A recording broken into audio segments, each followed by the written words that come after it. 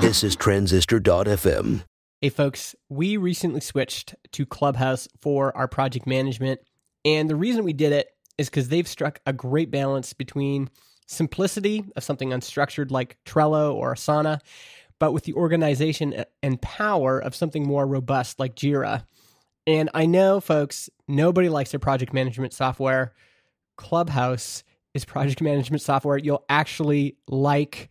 You can get 2 months for free by visiting clubhouse.io/build.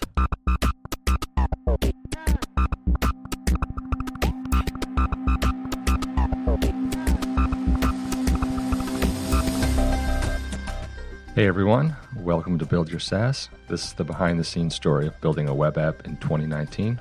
I'm John Buda, a software engineer. And I'm Justin Jackson. I do product and marketing. Follow along as we build Transistor.fm. And actually, if you've heard us say that URL before and you've never visited, you've never checked us out, go check us out, Transistor.fm. Just open it up on your phone right now.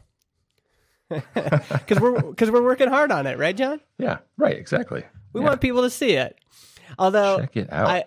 I have to say, this is a topic probably for a different time, but, we launched that site in August, and I think one of the mistakes you can make that's easy to make is you launch a marketing site and then you just leave it. And so I've tried like tweaking little things here and there, like just making sure I stay on top of it.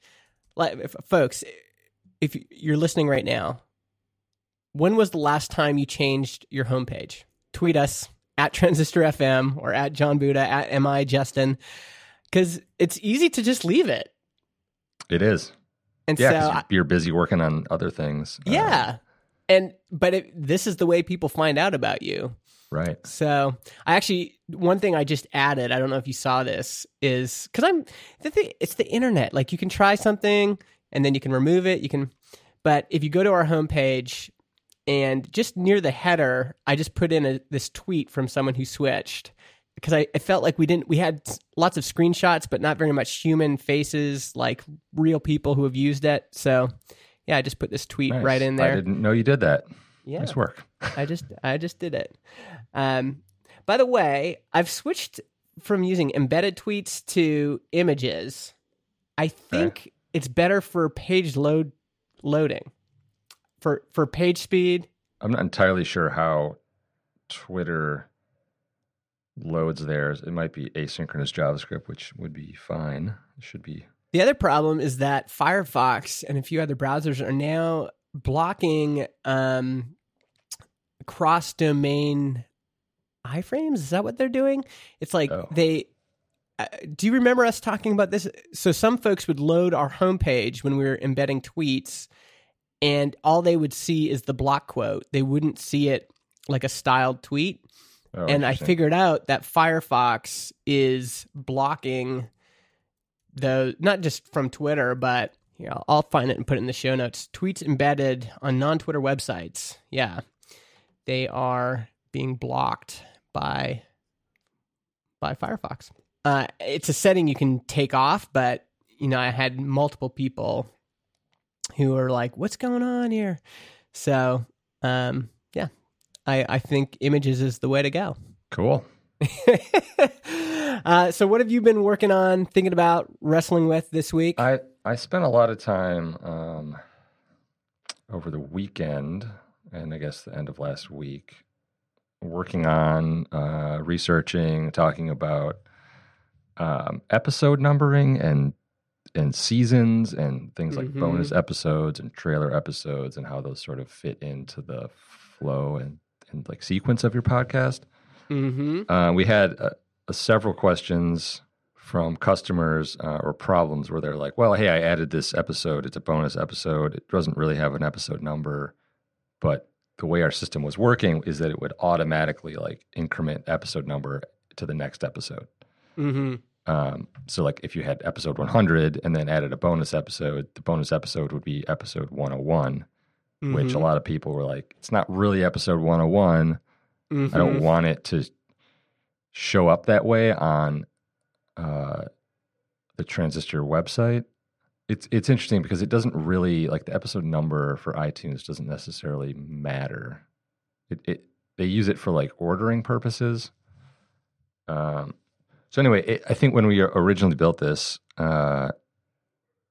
iTunes had sort of just announced their new tags that they supported, which were episode number, season number, and then they had different types of episodes, which are like full episodes, bonus episodes, trailer episodes. Yeah. And there wasn't really, their documentation was not really clear on what your options were for using those and like what are the requirements, how should you number them, should you number them. So I read a lot of documentation. It's sort of spread out. But what I came up with was episode numbers are not technically required. Okay. You can have them, you cannot have them. They sort of do affect how things are ordered in iTunes if they're there. Yeah. These tags are specifically for iTunes. I think some other applications are actually using them. Yeah. Other podcast apps and directories. Question. Yes. If I have episode 101, 102, and then I have a bonus episode and I don't give it a number, how does Apple show it? They will show it. Bonus episode, that's a good question.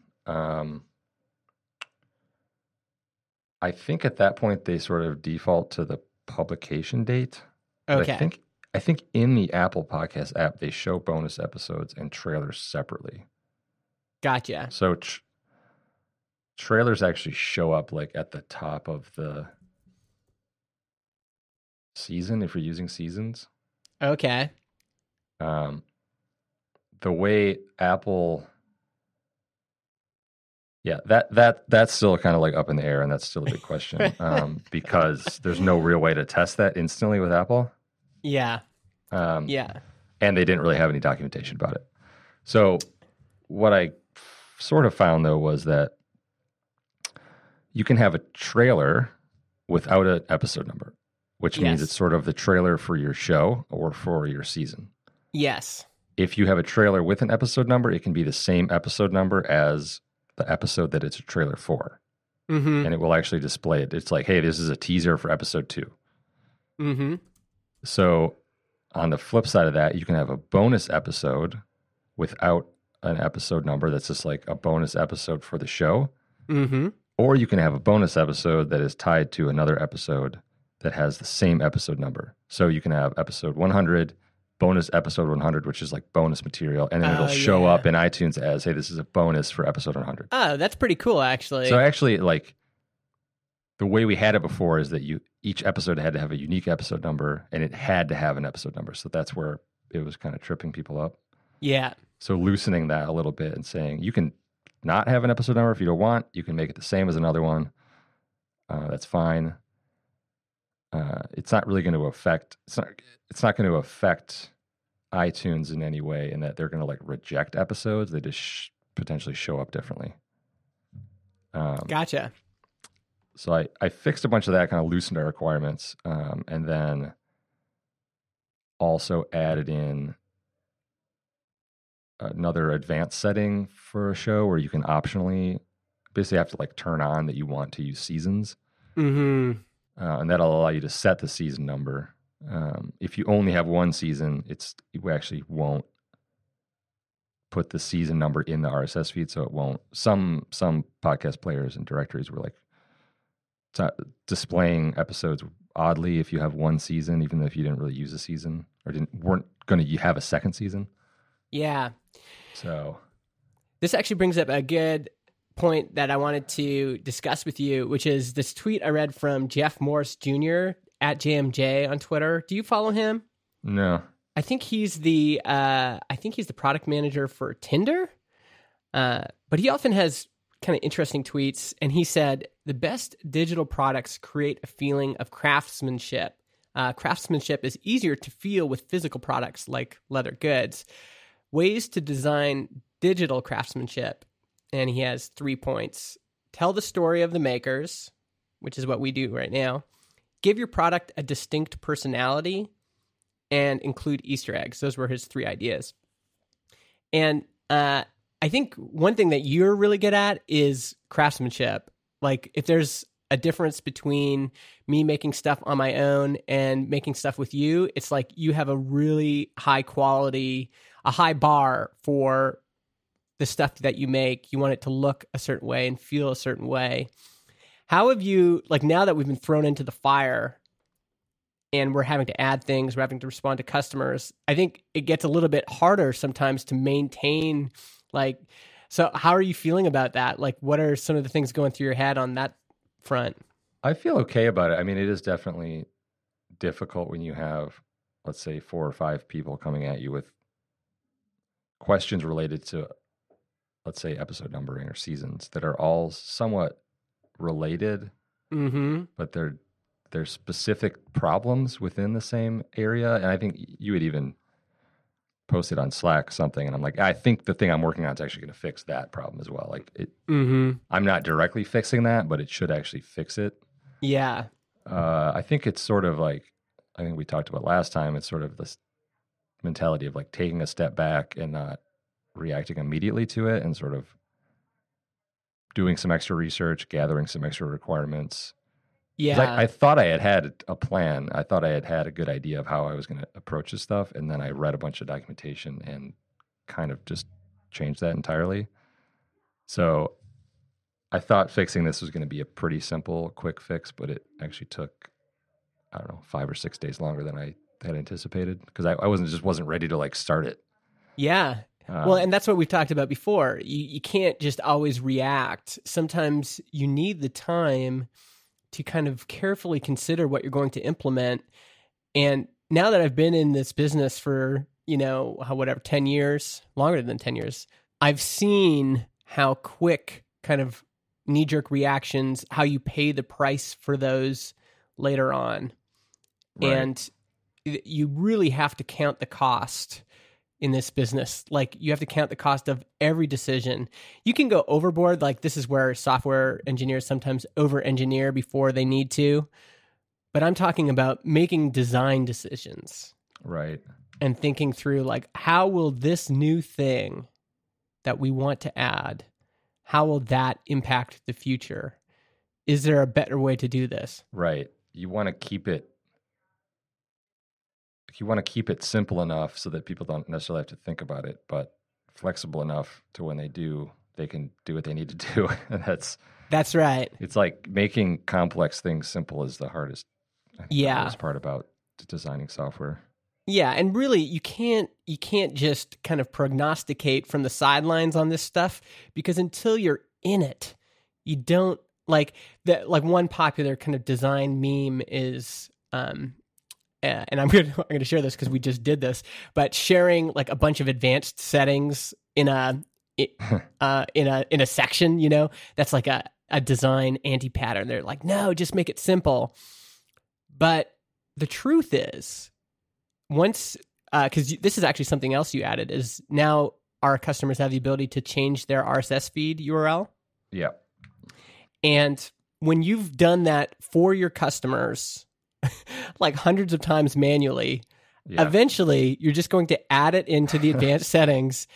And one change we made is we had all those advanced settings, and I said, well, why don't we put that in an accordion? Yeah. And in some ways, actually, one way I think to still have that feeling of craftsmanship is to use a design framework. We're using Semantic UI. So as a product person, I can go into Semantic UI and I can say, what elements are available to us? And then I can say, oh, well, maybe this accordion would be a good fit for our advanced settings. But now we have this big advanced settings section, and certainly, like Anchor doesn't show any of that stuff. They have a very simple app. Right. But we know for our customers that we need that section. Right. And so, there's always this tension between, making something that's well designed, that's simple, that hides the complexity. But sometimes you have to show the complexity. Sometimes you have to, allow people to see the complexity. Yeah. So I think hiding that section behind the accordion was a good idea. especially it just kept growing. Like there were these all these cases where people were like, I need to do this one thing, but not everybody needs to do it. So it's like it just kept growing. Yes. And actually an interesting we'll give some homework to the listeners. I'm sure a lot of people have already read this, but Kathy Sierra's Badass book, Making Users Awesome. Part of what she argues for is not necessarily making products less complex. She gives examples like, Photoshop is incredibly complex and not intuitive to use out of the box. But she says that complexity in many ways is necessary. We shouldn't be, handicapping products just because we have this desire to make them simple. Sometimes you need to leave the product complex because the user, in order to make the user awesome, you need to give them all that power. And that power often means complexity, right?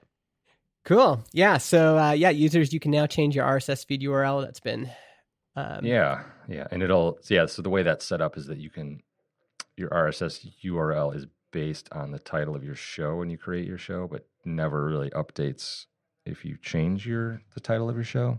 So now you can go in, you can change your RSS URL. If you had already, let's say, submitted that to iTunes, your old RSS URLs will actually redirect to your new one as well. Oh, nice. I was going to ask you about that. So there's like sort of a history of oh, that's so great. It's all set up to like automatically redirect. So love it. See, that's a good example of hiding complexity. Yeah. Like you've changed the RSS feed, but most people wouldn't know that you need to redirect those, that there might be certain people subscribed to the old one directly. And so by you just automatically doing that for the user, it's a gift. It makes them more awesome because all of a sudden you're giving them the superpower they never knew they had, which is, oh, wait a second, all the old subscribers that are subscribed to the old feed just automatically get redirected. It's all just clean. Yeah, it's redirected. Apple should pick up the redirect and change it internally. So yeah, just don't switch off of Transistor because then you'll lose the redirect. Right. That's great, and that's probably a good transition into one of my updates for this week, which is we had this story to build a status page for Transistor. So you'll see these on like GitHub has one, Twilio has one, and it's often like status.twilio.com. It's a subdomain, and the idea is if something happens with your app, if your app server goes down, if your marketing website goes down, if your media server goes down, and people are having problems, they can go to status.transistor.fm and see what's going on. And it should actually help us as doing customer support, because we can say, oh, there is a problem. Just go to status. We'll update you. Yep. There. Yeah. And so we had the idea of hosting it on GitHub Pages. A lot of folks don't know that you can actually host static websites on GitHub for free. And so we thought that would be a good starting place. Instead of us, paying for a service that does this, let's just have a static page and build it. And so I noticed that this was in Clubhouse as one of the stories that was available. And I thought, I'm just going to try to do this. And I didn't use Semantic UI though. I've been wanting to learn Tailwind. And so I'm like, I'm just going to use Tailwind, which is built by my friend Adam Wathan. And I'm going to build this with Tailwind and then get the first version out, which I did. I actually did it as a live stream, which is something I've talked about before. It's like a good way for me to learn is to push myself to just go live and try to figure it out. And the nice thing, as someone who's learning a lot and is still a beginner, is that when people show up in the comments, like there was like probably 3 or 4 times where I was like, okay, well, I'm stuck. I guess I got to stop. And people in the comments were like, or in the live chat said, oh no, just try this. and then I try it didn't work, and then they'd suggest 2 or 3 other things, and it would work, and it just unblocked me so that I could keep working on this thing. So that's up right now. My next step is I'm going to try to style it using Tailwind, but so it matches our brand. And I've got a little bit of help because Adam did this. I forgot about this, but back in, when was this? Back in October 2018, he rebuilt the Transistor sign-up page that you'd done using Tailwind. And so there's a whole live stream on YouTube where he did that. So I'm just going to follow his instructions and do it. So that's handy. Yeah. Yeah. Awesome. Yeah, it felt good. And again, I think I've talked about this before, but to me, it feels like the world is increasingly becoming full stack in the sense of I think everyone's going to have a core competency and a core skill that they're good at. Yep. But if you are a marketer, you're going to need to learn some basic, development skills. If you're a developer, you're going to need to learn some basic sales skills. I think everybody's going to need to learn to be a better writer. I think doing things like this for me is helping me learn more. I want to round myself out. I want to become more full stack. So yeah, it feels good to actually ship stuff. Yeah, it's interesting that you say that it's like moving towards full stack, which I guess I agree with, but also there's still really, I feel like there's still a heavy movement towards specialization, which is the opposite of that. Yeah. Yeah. People, you get hired because React or something, and that's all you do. Yeah, no, I agree. I think this is a good counter argument. Let's fight it out. Even the people that are specializing. So, I mean, there were specialists that knew COBOL back in the 70s. And the truth is, most of them had to learn other skills at some point in their career.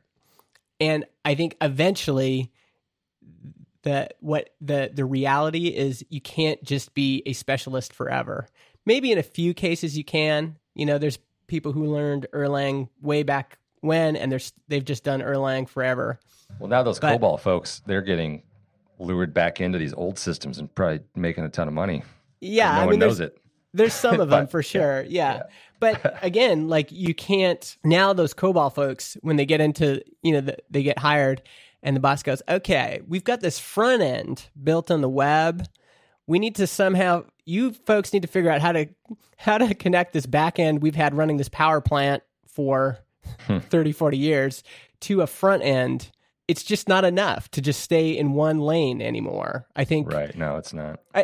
There's tension between these ideas. I realize that, but especially for bootstrappers, especially for startup folks, especially for folks working on small teams, I think full stack is the direction you want to go. Yeah, now, maybe so. I've never worked for a big company, so maybe in the big corporate world, specialization is still winning. I think that's probably the case. I haven't worked for a big company either, so I wouldn't really be able to speak to that. Well, and there's limits to this too. The other trend I've seen is that designers cannot get work unless they have multiple things that they can do. So if Nick DeSabato is a designer, but he has overlapped a marketing interest, a e-commerce interest, he does A/B testing. So, I mean, he might say, well, now I'm a specialist in the A/B testing world or whatever. But to me, he just became more full stack. He knew design, he knew front end development, and he just kept adding skills. And to me, specialization is saying, no, I'm just a designer. All I do is go into Photoshop and build mockups. Right. And at least from my perspective, those kinds of designers are having a hard time finding work. Yeah, I think the designers I see getting hired are more, full stack maybe is just a bad word, but they've added other skills. They've used this overlap technique that Sean McCabe has talked about, and I guess Scott Adams, the cartoonist, kind of talks about this too, where you take, something you're pretty good at and you overlap something else you're pretty good at, and you overlap something else you're pretty good at, and then you become kind of the unique individual that only has those things. I think the best developers, designers I've worked with have certainly been that way, where they can do it all. They still probably specialize in one thing or another, but yeah, they can, and they know enough about other areas to really, know where to start, or they know what they don't know, I guess. Yeah. So they know enough about a thing to know there's still a lot I need to know about this. Exactly. Yeah. Next, before we get into our final segment here, I want to talk about one of my favorite companies, Balsamiq. They have sponsored this episode, and I've actually been good friends with Peldi, the founder, for a long time. He's from Italy. He's like the most lovable person in technology. I've got some funny stories about Peldi and I. Maybe I'll tell them in different episodes. But he recently told me they're expanding their offering at Balsamiq. So if you don't know them, they're basically the perfect wireframing tool for SaaS founders. You don't have to be a UX professional to use it. This is exactly what we were just talking about. In terms of specialization, if you're just a product person and you're not a designer, you can drag and drop. You'll have all your ideas on kind of digital paper, ready to talk about it with investors, developers, and designers. And they've just added a whole section to their website that teaches you how to wireframe, regardless of what product you use. They have courses on UI design, quick articles like, when should you use a checkbox instead of a radio button, inspirational videos. And you can get all of this at balsamiq.com/learn. By the way, we didn't hear about whether or not that was an Easter egg at the end of the last episode. If I'm saying Balsamiq correctly. Oh, Balsamiq or Balsamiq? Yeah, Balsamiq or Balsamiq. I think we've already recognized that most Canadians, we don't go aw, we go ah. Yeah. I think that's the difference. And so I talked about this as well with a friend on Saturday that I was having dinner with. Mm-hmm. And like you were saying, I got to tell you about something annoying my partner does. I don't even know why it came up, but I did mention the JavaScript thing. Yeah. But he brought up a good point. He was like, I have this friend or friends or someone that I know that lives in South Africa or is from South Africa. And they, like, let's say you have someone's named Deborah, right? Yeah. And then there's also an animal called a zebra. Deborah, zebra, yeah. But they're spelled the same. And people in South Africa call zebras zebras, which makes total sense because that's exactly how. Yeah, let's get some consistency. Yeah. Anyway, that's a good point. I like this. Language is an interesting thing. All right. What's next, John? What else have you been kind of thinking about? I've been thinking a lot about this idea of private podcasts. Oh, yeah. It's something I think we've talked about a bit. We've gotten a lot of requests. Like last week, we had like 5 or 6 people at least send us a message through our support system being like, hey, do you support private podcasts in this way? What happens if I give out this private podcast feed and I have an employee that leaves or gets fired? Like they still technically have access to this thing. Yeah. So I feel like there's something there, and I don't know what the answer is yet. Yeah. I can see the benefit of it and having this like private app for your company, for your employees, where you can get some amount of control about who can see it. Yeah. So there's an account aspect, but there's definitely like easier ways to do this and better ways to do it. And I actually, my friend that I was talking to on Saturday had some good ideas about it. There are ways to actually integrate with things like Google Apps or Microsoft Exchange. It's like Exchange or these directory services for a company, so that the authentication is actually tied to that. So let's say you have a company of 100 people, they could log in or sign up to get access to this private podcast through their Google Apps. If that person leaves the company and no longer has an email, they just don't get access anymore. Interesting. Which is super interesting.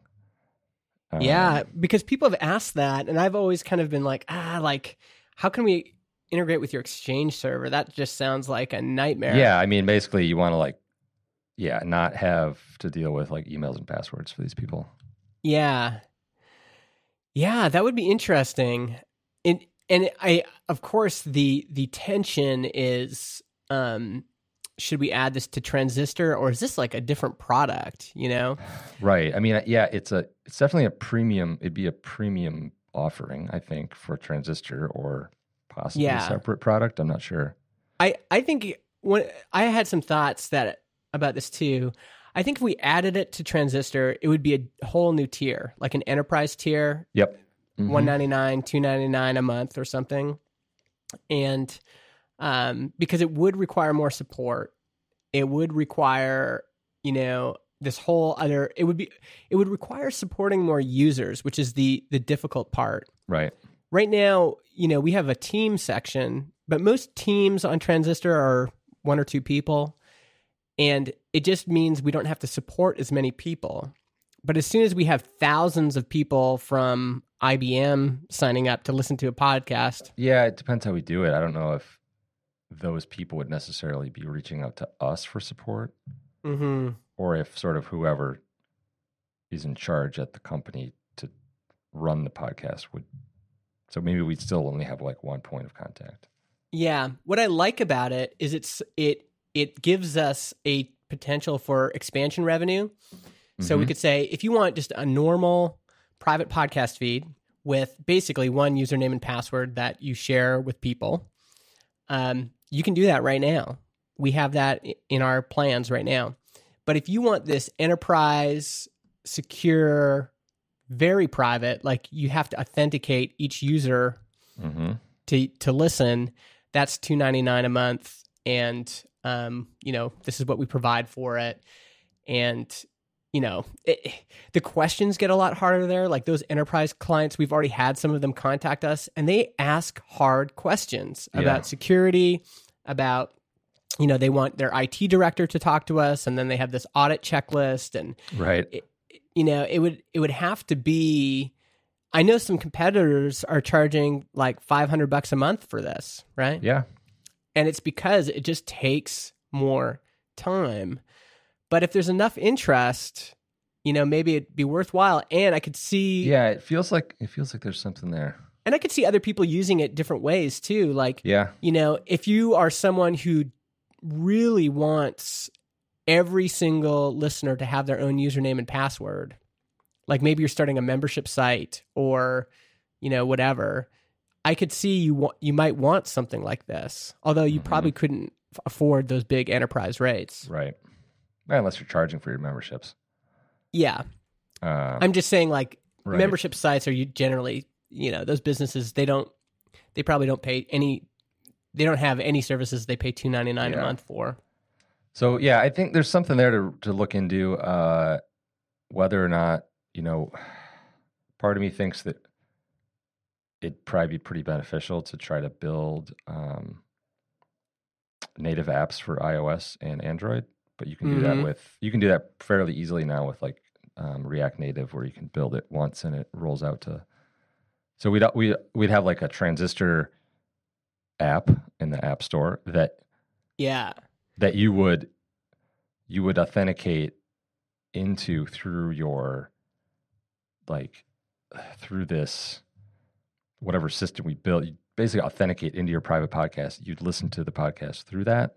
So that way it's very secure, it's very private, no one can really like grab the audio, and then that would keep track of new episodes rolling in. You could maybe download them to your app itself and listen there. That's obviously a much bigger build than just like building out a simple website, but I don't know, I think there's something there. Yeah. And that there's not really anyone doing it or doing it well. Yeah. Well, and we know there's there are competitors, but yeah, there seems to be opportunity. Part of the reasons we got here is because I tested out with SEO. I created a blog post called Create a Private Podcast for Your Team. And now we rank number one for a lot of those keywords. And so we're getting all of this traffic because we're number one. And yeah, it's been interesting to see what kinds of companies, like every once in a while in Slack, I'm like, John, did you see who just signed up? God, like this is crazy. Yeah. But yeah, the hard part as a 2-person team is, can we do that? Can we serve those customers? Right. And I think the traditional wisdom has been like, there's people right now yelling at their podcast players going, John and Justin, don't get into that. It's going to be too hard, too much of a distraction. But on the other hand, sometimes you have to challenge some of that traditional wisdom and go, well, maybe not. Maybe we could do it and it wouldn't be that much more work. And it would be, 100 customers at $299, that's almost $30,000 a month in MRR. Right. Like I already know from dealing with those kinds of customers in the past, yeah, they're a pain in the ass to sign up and get onboarded because they've got so many questions and so many hoops you've got to go through. But once you get them, they stick around forever. They take very little of your time. Yeah, they're very little. I mean, they're not necessarily these big flashy like podcasts. You know, they're not like flashy, super popular podcasts. But like, at some point, like, who cares? You don't need that. Like, oh yeah, I think we've definitely. I think we've definitely discovered that the big kind of sexy, podcasts that people think about, that's not where the business is. The business is in the super boring, like the company that just wants to distribute a podcast to their salespeople, the nonprofit that just wants to have a podcast alongside their blog and newsletter, right. The solopreneur who just wants to get, 1,000 true fans and, have committed listeners every week, but 1,000 subscribers would be great for them and would help them sustain their business. Those are our customers. And if our goal is to help even the most boring shows connect with their audience, which increasingly it feels like that's kind of what we're doing. Right. Yeah, I think this might be a good next step for sure. But hey, sometimes boring is okay. No, I think that is the lesson. Actually, that should be the title. Boring is okay. Because I don't think people think of Stripe as this big sexy startup. They have the most boring, tedious back-end work you can imagine. Like for programmers working there, I'm sure there are some programmers that are stuck in just like they probably have to go build scrapers for bad bank websites and stuff. Probably, yeah. Boring is fine. Boring is good. Most of the businesses in the world are incredibly boring. Yep. So, yeah, I think it's a good lesson. Maybe just to finish off the show here, Jason Cohen wrote an article called Startup Kung Fu. I'll put the link in the show notes, saas.transistor.fm/49. And there's just a bunch of, it's like bite-sized wisdom, maybe 20 points. Yeah. All the lessons he's learned. A few things I wanted to talk about with you quick. He says MVP, minimum viable product, is the wrong idea. He says aim for SLC instead. Simple, lovable, and complete. And I just love that idea. So he goes, for simple, if the product never claimed to do more than it does, customers are forgiving. Yeah. Meaning if you, from the beginning, you say, this is just a simple product that does this, customers will forgive you. But if you are a product that's saying, well, this is just us right now, but it's going to be so much more, customers, you've kind of promised something to deliver something that you may never get to.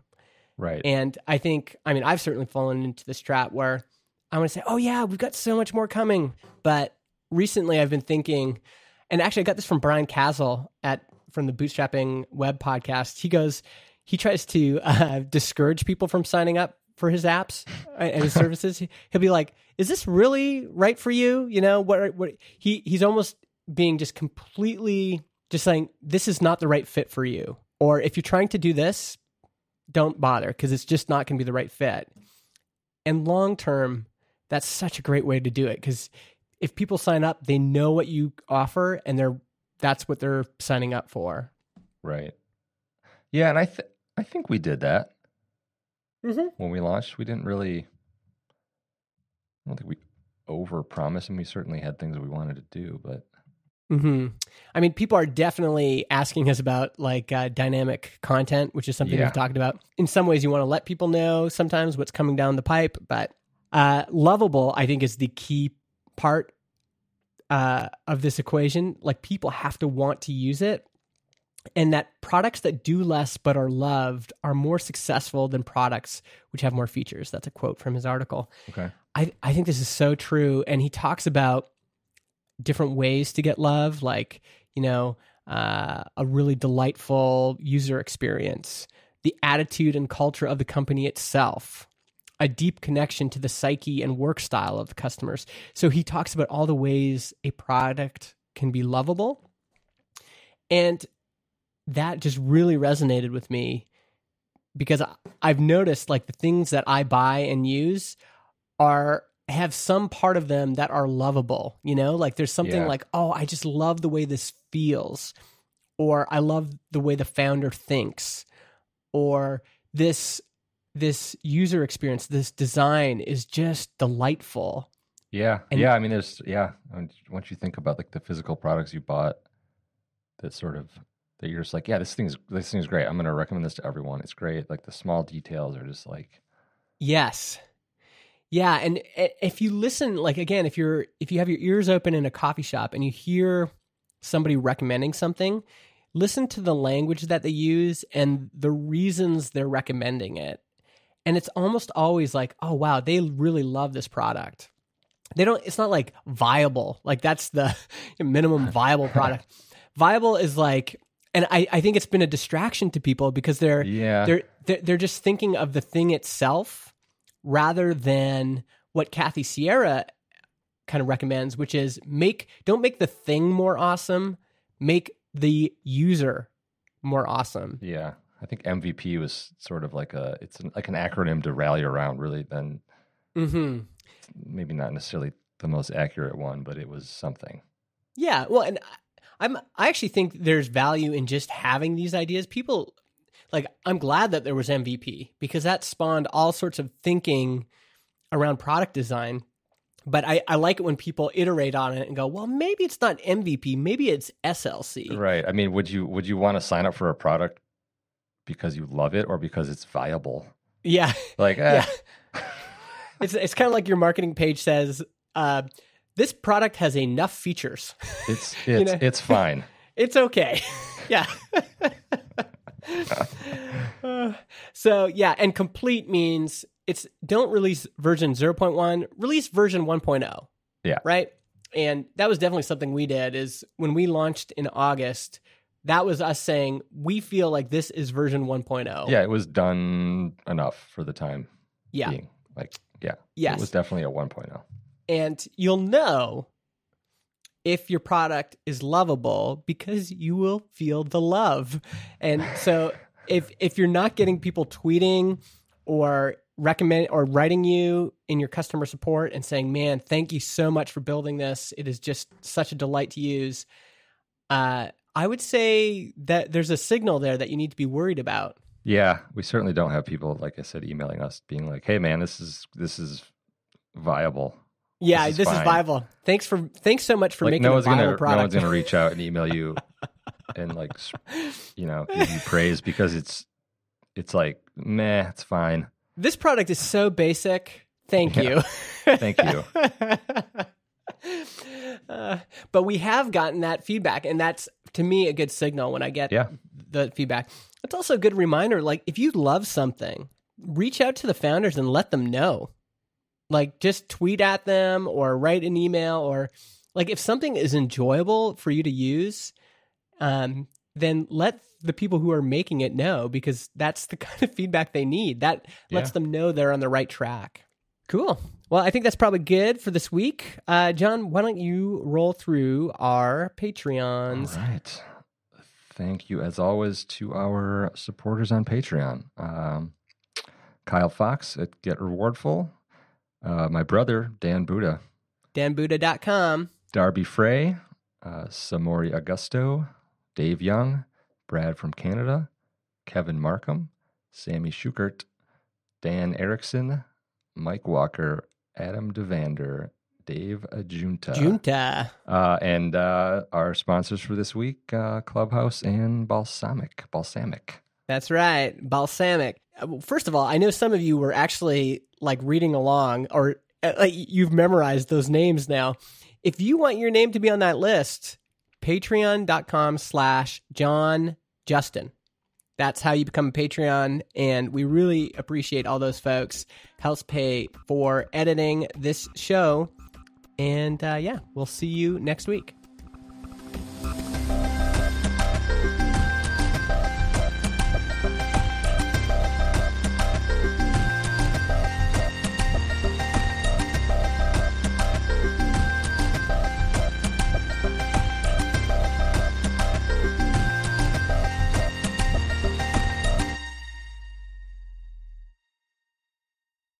Podcast hosting is provided by Transistor.fm. They host our MP3 files, generate our RSS feed, provide us with analytics, and help us distribute the show to Spotify, Apple Podcasts, and more. If you want to start your own podcast or you want to switch to Transistor, go to transistor.fm/Justin and get 15% off your first year.